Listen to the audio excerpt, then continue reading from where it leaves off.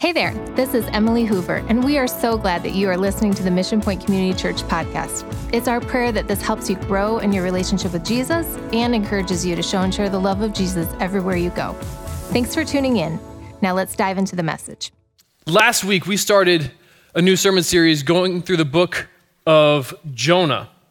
So if you have a Bible with you today, go ahead and open up there. We'll be camping out in Jonah chapter 1. If you're here and you don't have a Bible, we'll have verses up on the screen, but if you don't own a copy of the Bible, we would love to give you one. We'd love to give you one as a gift because we believe that there is power and transformation in the pages of this book because God has given it to us for that very reason, to show us himself and to transform us. So if you don't have a Bible, we would love to give you one. Just stop by the Connection Corner or guest services on your way out and we will get you hooked up with one of those. So last week, Kondo kicked off this sermon series by introducing us to a man by the name of Jonah. Now, God chose Jonah to be a prophet, someone who relays God's message to people for him. So it stands to reason that Jonah was, generally speaking, probably a good God-following guy. I mean, God probably wouldn't have given that role to somebody who's just not following him at all. So God gave Jonah a mission then and a message at the beginning of Jonah chapter 1. God said, go tell the people of Nineveh that I have had it with their wickedness. And if they don't cut it out, I'm going to take them out. Now, when God alludes to their wickedness here, he isn't kidding. I won't rehash how cruel the Ninevites were. Kind of went over some of that last week, and I'm not sure many of us have slept well since then. But let's just say that they were more bloodthirsty and brutal than you can imagine. These were horrible people that took delight in doing horrible things. And God had had enough. Jonah, go tell them to cut it out or I'm going to take them out. Now, understandably, Jonah wanted no part of that mission. He wanted nothing to do with the Ninevites. So he ran. He ran to a port city named Joppa, and he went down to the docks and paid some sailors to take him to Tarshish, which is a city that's both hard to say and as far as possible from Nineveh. Jonah gets on the boat, then goes down to the bottom of the boat where he runs and hides from God. But God was not about to let Jonah off the hook, so he sent this massive storm, a massive storm, and the sailors, they are panicking. They go and they pray to the different gods. They start throwing cargo overboard, making every effort to survive this storm. And in the middle of all of this, Jonah is somehow taking a nap. The sailors, as they're running down into the hull of the boat to grab cargo to throw it out, they come across Jonah sleeping among the cargo, and the captain wakes him up and begs him, call on your God that he might save us. And that's where Kondo left things off last week. Today we're going to work through the rest of chapter 1 and talk some more about what it looks like when we try to run from God. And so we can get a little bit better picture of what's going on here. We're actually going to start reading in chapter 1, verse 4, and move on from there. So here we go. Jonah chapter 1, starting in verse 4. Then the Lord sent a great wind on the sea, and such a violent storm arose that the ship threatened to break up. All the sailors were afraid, and each cried out to his own God, and they threw the cargo into the sea to lighten the ship.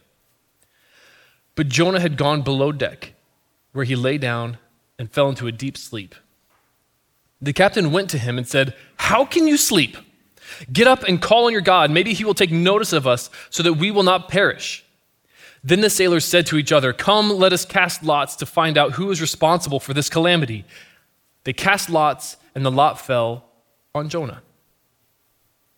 So they asked him, "Tell us, who is responsible for making all of this trouble for us? What kind of work do you do? Where do you come from? What is your country? What people are you from?" Jonah runs, and God sends a massive storm. The result is that the sailors are both afraid and struggling to keep this boat afloat. And so they cast lots. They roll dice to see who's to blame, to see whose fault it is that they are about to die in this crazy storm. But why are they blaming someone? this is a storm, right? Like storms happen, rain, high pressure, low pressure, dew points, stuff I learned in 7th grade and have since forgotten. Why are they looking for someone to blame? Well, part of this shows that their belief about how the world works. They had a lens that saw the spiritual reality behind what was going on. They believed that there was a spiritual reality going on behind everyday things. So they figured that someone was to blame for this storm because whatever God is throwing the storm at them is clearly not happy with someone. When the storm got bad, did you notice how the sailors responded? Yeah, in verse 5 it says that they started throwing cargo overboard, but that was not the first thing they did. The first thing it says they did was that they each cried out to their own God. Now, they weren't praying to the right God, but their first impulse was to pray. They prayed first and then moved on to trying to solve the problem themselves. So maybe we could learn a little something from these pagan sailors, because too often we forget that there's more to this world than natural forces. We only think about the spiritual realm or talk about the spiritual realm as sort of a last resort. Like if there's any other explanation that makes sense of just with the natural world and order of things, that's what we go with. We don't think about the fact that there are spiritual forces. There's good, there's evil, God, demons that are active in this world. Spiritual forces that we can't see or measure. And if I really remembered that, I am sure that I would be quicker to pray than I usually am.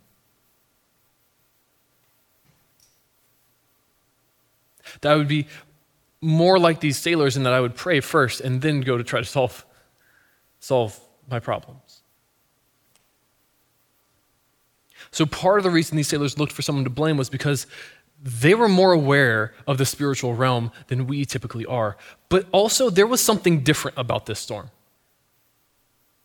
We need to remember that most, if not all of the men on this boat would have been experienced sailors. This was their job. This isn't the first time that they've run into some big waves or some rocky seas. This isn't the first thunderstorm, but this one was different. Once again, check out verse 5. It says, all the sailors were afraid and started throwing cargo overboard in hopes of surviving. All the sailors were afraid. Every last one of them. It doesn't say just the newbies, just the rookies. All the sailors were afraid. And think about that. These are sailors. Their job is literally to transport cargo over the sea. So they are literally throwing their livelihood overboard in hopes of saving their lives. That is not something you do if you think you have options. That is a last resort kind of move. If they did that every time a thunderstorm blew up on them, they would be out of business. Their business would not survive if every storm came across and they just started throwing things overboard. That makes for unhappy customers. So this storm, it was different, and it struck fear in the hearts of these men. But praying to their non-existent gods didn't help, and throwing their cargo overboard didn't help. None of it made any difference. And so they started rolling dice to see who to blame. And that pointed the finger directly at Jonah. No coincidence here. God was in complete control of the storm, and he was in complete control of the dice. God pointed the finger at Jonah. And once that lot fell on Jonah, the sailors hit him with a boatload of questions, and you can feel their panic as you read this. Who's responsible for this? What kind of work do you do? Where are you from? What country? What people? They unload these questions on Jonah, and in verse 9, he responds. Jonah answered, I am a Hebrew, and I fear the Lord, the God of heaven, who made the sea and the dry land. By saying, I worship the Lord, the God of heaven, Jonah is stating that the God that he serves is the supreme God. He's the God of gods. He's the one true God, that there is no other God that matters. Jonah is declaring to the sailors that his God is more powerful and greater than any of their gods. But then he goes on to describe God in this really interesting way. He's the one who made the sea and the dry land. Well, bad news for Jonah. He's running away from the God who made the sea on a boat. This makes zero sense. Jonah says, I fear the Lord who made the sea, while he's on a boat in the middle of the sea, running away from the God who made the sea. This is crazy.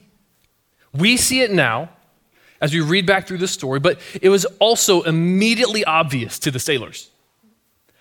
Verse 10, this, Jonah's answer, it terrified the sailors, and they asked, what have you done? They knew he was running away from the Lord because he had already told them so.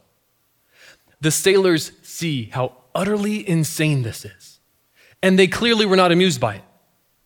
Earlier, when it said that the sailors were afraid of how bad the storm was, that same word is used here, but now it's Jonah's answer that makes them afraid. They were afraid of the storm, but it escalates now, and now they are terrified because Jonah is running away from the God of the sea on their boat, and they understandably yell, what have you done? Given the reputation of sailors, there may have been a few other choice words thrown in there. I'm not totally sure, that's just a guess, but these sailors, anyway, they have a clear picture of the situation. What Jonah did was dumb. Like, big dumb. So what is going on with Jonah here? How can he say, I fear the God who made the sea, and then try to run from that God on the sea? Well, what we see in Jonah here is that running isn't rational. Running from God does not make sense. And it will lead us to things that do not make sense. And if Jonah had slowed down for 2 seconds, I believe he would have seen it too. We look at Jonah and we say, wait, how can you say that about God and then turn around and act totally contrary to that? But before we come down too hard on Jonah, I think we need to take a quick look in the mirror. Because what we proclaim to be true about God is not always how we live out things in practice. We say things like, I'm forever grateful to the God of grace, but I will never forgive that person who betrayed me. We say, I worship the Lord of truth, but you know what? Don't ask me about my taxes or my expense reports. God satisfies all my desires except for that desire for validation from people online. I need God's love and their likes. I follow the Prince of Peace, but if you cross me, I'm coming for you. I belong to the Lord of love, and I endlessly scroll trying to satisfy my lust. Our God is the God of encouragement, but man, I gossip behind people's back. I tear them down when they aren't around. So before we pile on Jonah here, we need to acknowledge that what we proclaim about God and what we practice in our lives are often out of alignment too. We are a lot more like Jonah than we'd like to admit. Now, it's hard to say for sure, but it seems like the light switch goes on for Jonah right about the time that they're casting lots. It seems like once the lot falls to him that he finally accepts the fact that he can't outrun God. He tried, he gave it his best effort, but he can't. Going on then, verse 11. The sea was getting rougher and rougher, so they asked him, what should we do to you to make the sea calm down for us? Pick me up and throw me into the sea, he replied, and it will become calm. I know that it is my fault that this great storm has come upon you. The storm's getting worse, Jonah. What's the solution? You caused the mess. How do we fix it? Jonah takes responsibility here. He says the storm is my fault. And so you'll have to kill me. You'll have to kill me. Throw me into the raging sea. Now, the Bible doesn't say this specifically, so I want to tread lightly, but I find it curious that Jonah didn't ask them to try turning around and sailing back to Joppa so that he could get off and go to Nineveh like God had asked him to in the first place.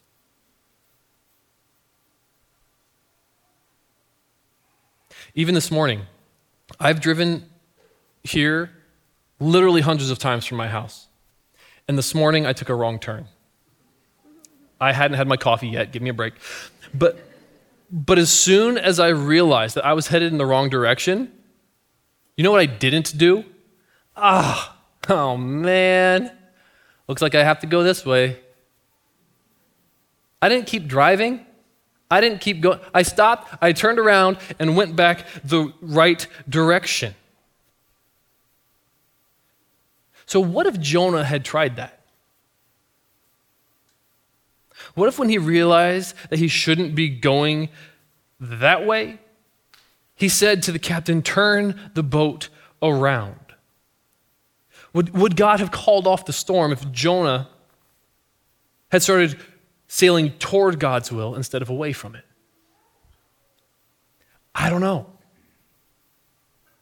Maybe it would have worked out, maybe not. Maybe God needed Jonah to go for a swim for some reason, but it seems to me that Jonah is set on avoiding Nineveh at all costs, even if it costs Jonah his life. It seems like Jonah would rather die than obey God and go to Nineveh.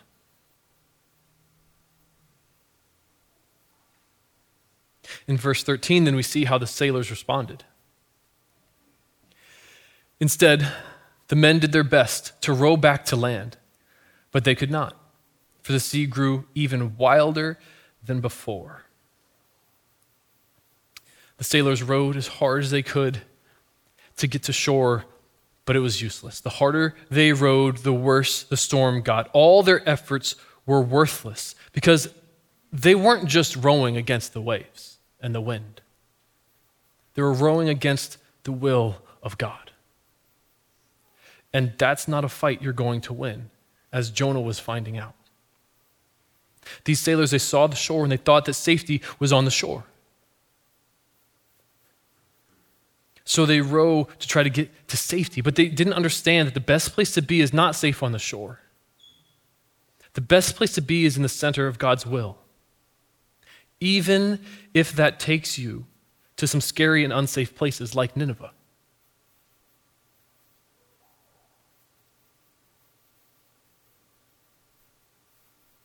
God's will is the best place for any of them, for any of us to be.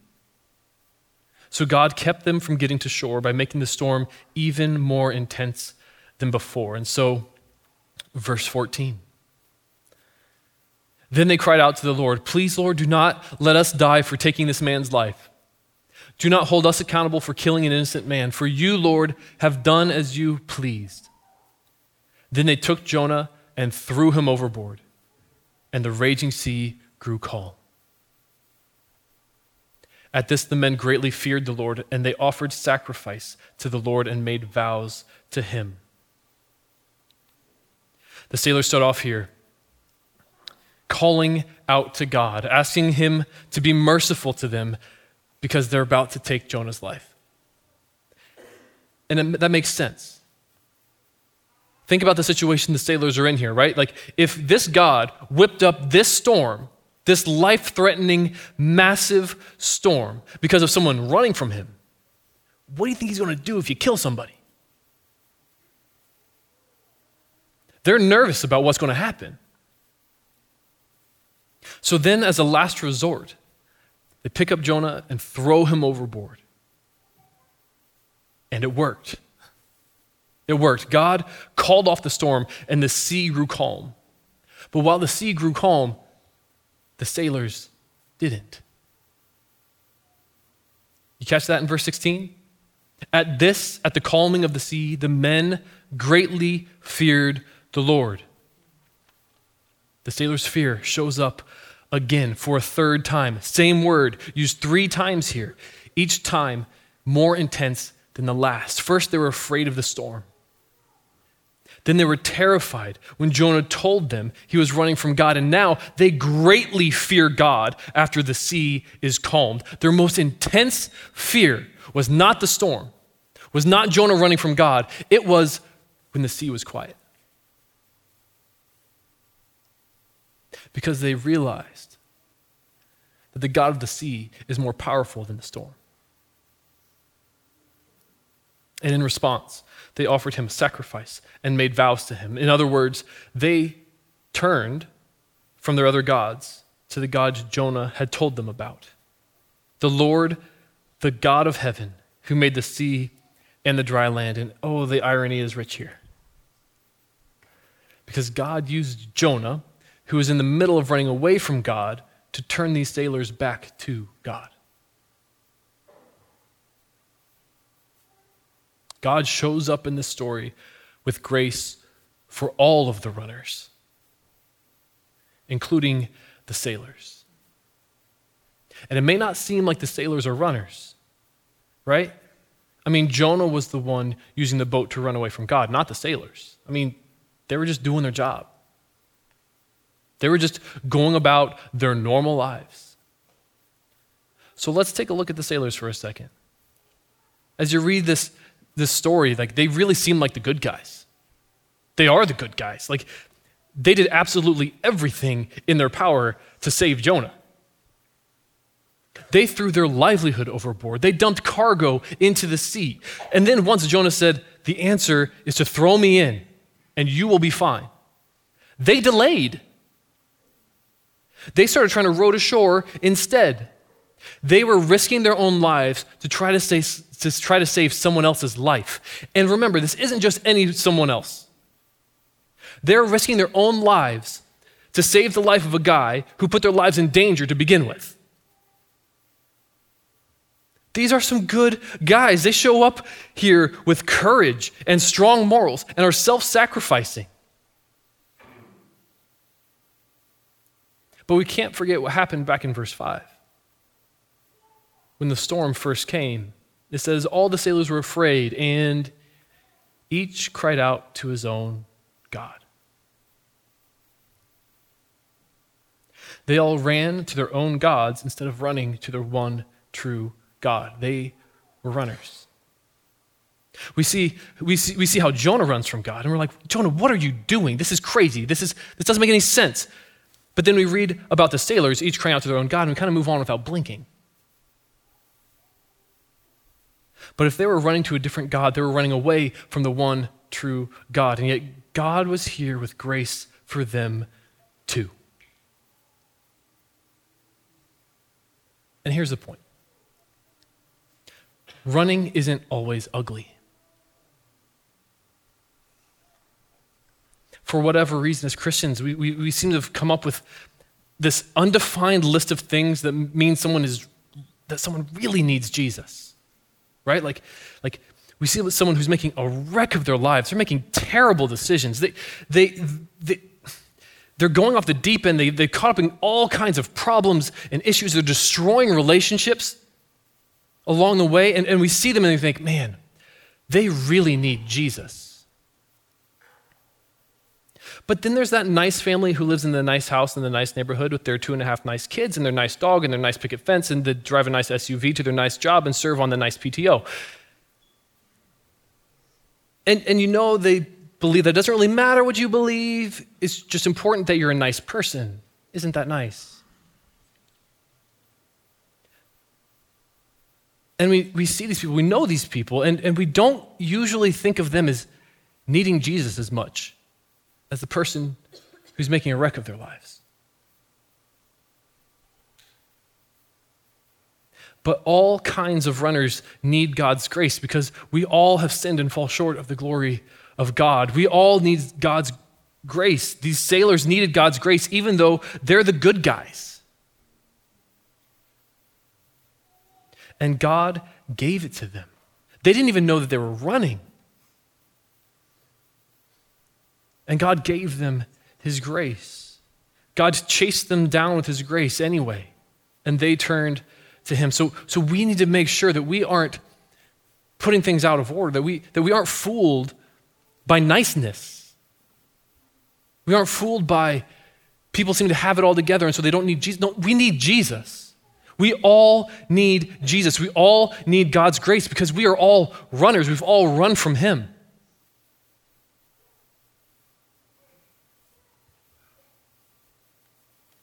So these sailors show us that all runners need God's grace, and God offers his grace to all runners. Meanwhile, after Jonah went overboard, the sailors presume he's dead, but what happened to him after he hit the water? Jonah was sinking into the depths of the sea, and he had run from God, and it led to this. It led to this watery grave. Now imagine for a second you could step back in time to the day before God told Jonah to go to Nineveh. The day before Jonah decided to run. And imagine you had gone to Jonah and prophesied to this prophet.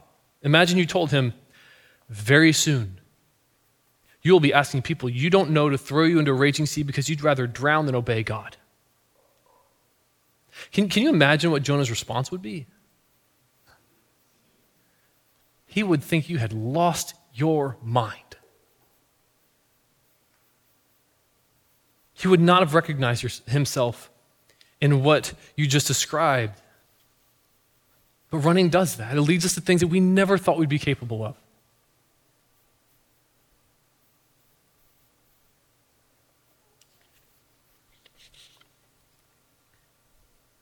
Jonah would have thought that you had lost your mind.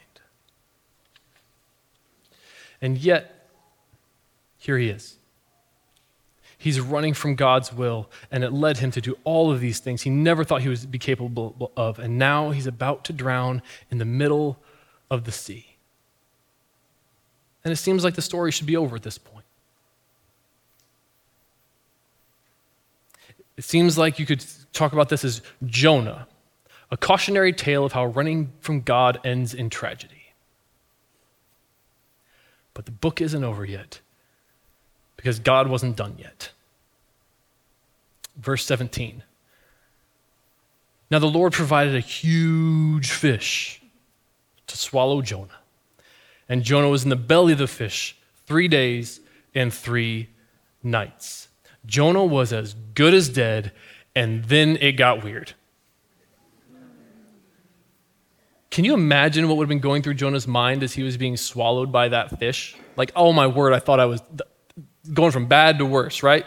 A fish, really a fish? Yes, and not just any fish, but a gargantuan fish. A fish so big, it could swallow Jonah whole and then house him for 3 days. This is like a dorm room-sized fish. And the fact that Jonah was swallowed by a fish and lived inside a fish, not just for a few minutes, but for 3 full days and nights, it's such a crazy plot twist.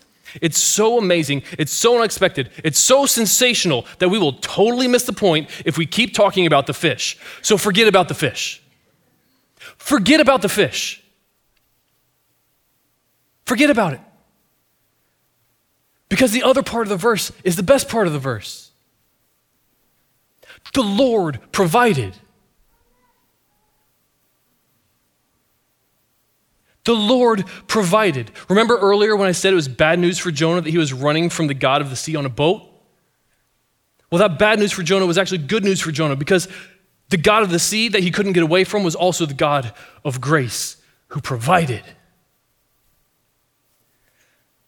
The Lord provided for Jonah even in the depths of the sea. Jonah had run as fast and as far as he possibly could, and God provided. Jonah had reached the bottom, the absolute bottom, and the Lord provided. Jonah was seconds from death, and the Lord provided. God provided that fish that we aren't talking about to save Jonah's life, even though he didn't deserve it. And that's exactly what we mean when we use the word grace. God providing good for us when we don't deserve it. God providing good for us when we don't deserve it. For Jonah, God didn't just provide that fish we still aren't talking about to save his life. He also provided someone to save Jonah's soul, someone to pay for Jonah's sins and make that runner right with God. The Lord provided Jesus to pay not just for Jonah's sins, but the sailor's sins and Nineveh's sins and your sins and my sins. The Lord provided grace for all the runners, for all of us, before we even knew we needed it. Romans 5:8 says, "But God shows his love for us, and that while we were still sinners, Christ died for us." While we were still sinners, while we were still running, while we were still resisting God and going away from his will, God put his love on display by providing Jesus for us. While we were still sinners, Christ died for us. Christ died for Jonah, who made a conscious decision to run from God. Christ died for the sailors who didn't even know they were running from God. Christ died for the people of Nineveh and all the horrific, brutal things that they did and delighted in. And Christ died for you and all of your sin, and me and all of my sin, while we were still running, while we were still sinners. God provided. The Lord provided. That is the beautiful part of this verse. It looked like it was way too late for Jonah, and the Lord provided. And that's something we have to remember, because sometimes we give up on people because we believe the lie that someone who is completely convinced that something other than Jesus is true and best, that they will never change their mind. Sometimes we believe the lie that someone is so bad that they could never be changed. The things that they've done are so bad they could never be forgiven.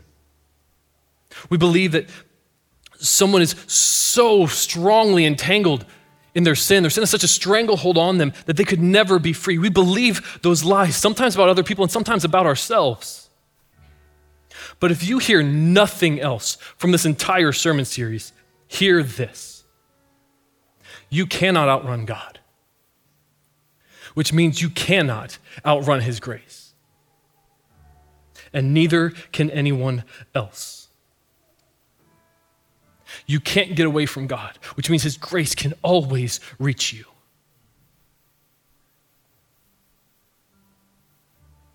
That thing that was a horrifying thought to Jonah, I can't get away from God, I'm trying to run from God, was the thing that he needed most, and that was God to show up and provide for him. Do you believe that God's grace can reach anyone? Do you believe that God's grace can change anyone? The story of Jonah shows us that it can. And that should give us such confidence as we go out and tell people about the love and the grace of God that is available to them no matter what they've done, no matter where they are, no matter how far they've run. So don't give up on that coworker. Don't give up on that classmate who has no interest in God. Don't give up on that friend or sibling or child who has been running as fast and far from God as possible. Don't give up on that nice neighbor who's just living a nice life without Jesus. Don't give up on them. Keep praying for them. Keep sharing the love of Jesus with them. Because God's grace can reach them no matter who they are, no matter where they are. And if you're the one running, know that God's offer for grace is for you too. His offer of grace is for you to receive the forgiveness that you know you don't deserve because of what Jesus has done for you on the cross. It is not too late to turn and to receive God's grace and be welcomed back into his arms, into his love.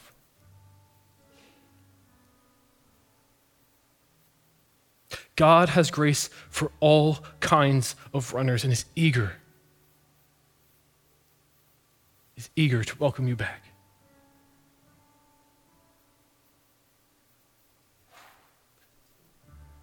So let's have confidence in the grace of God. God, we thank you so much for your grace to us. We thank you so much that we cannot outrun you, that we cannot hide from you. Try as we might, God, we cannot get away. And you won't let us go.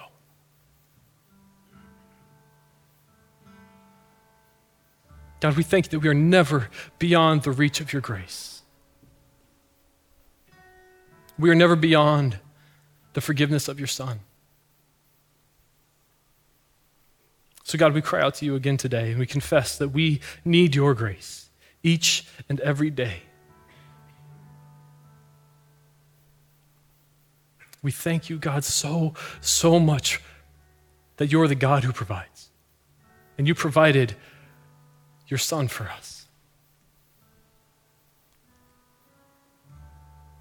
So God, we lift up his name now. We lift him up now and praise you for being the God of all grace, who chases down runners like us. It's in Jesus' name that we pray. Amen. Thanks so much for tuning into today's message. We hope to see you next Sunday. We would love to personally invite you to one of our services at 9 and 10:45 a.m. in the Performing Arts Center in Warsaw Community High School at 1 Tiger Lane in Warsaw, Indiana. If you've enjoyed this podcast, please make sure to subscribe, review, and connect with us on social media by following Mission Point CC. You can also contribute to what God is doing through Mission Point. Simply visit missionpoint.net/give and give a gift today. Thanks again for joining us. Have a great week.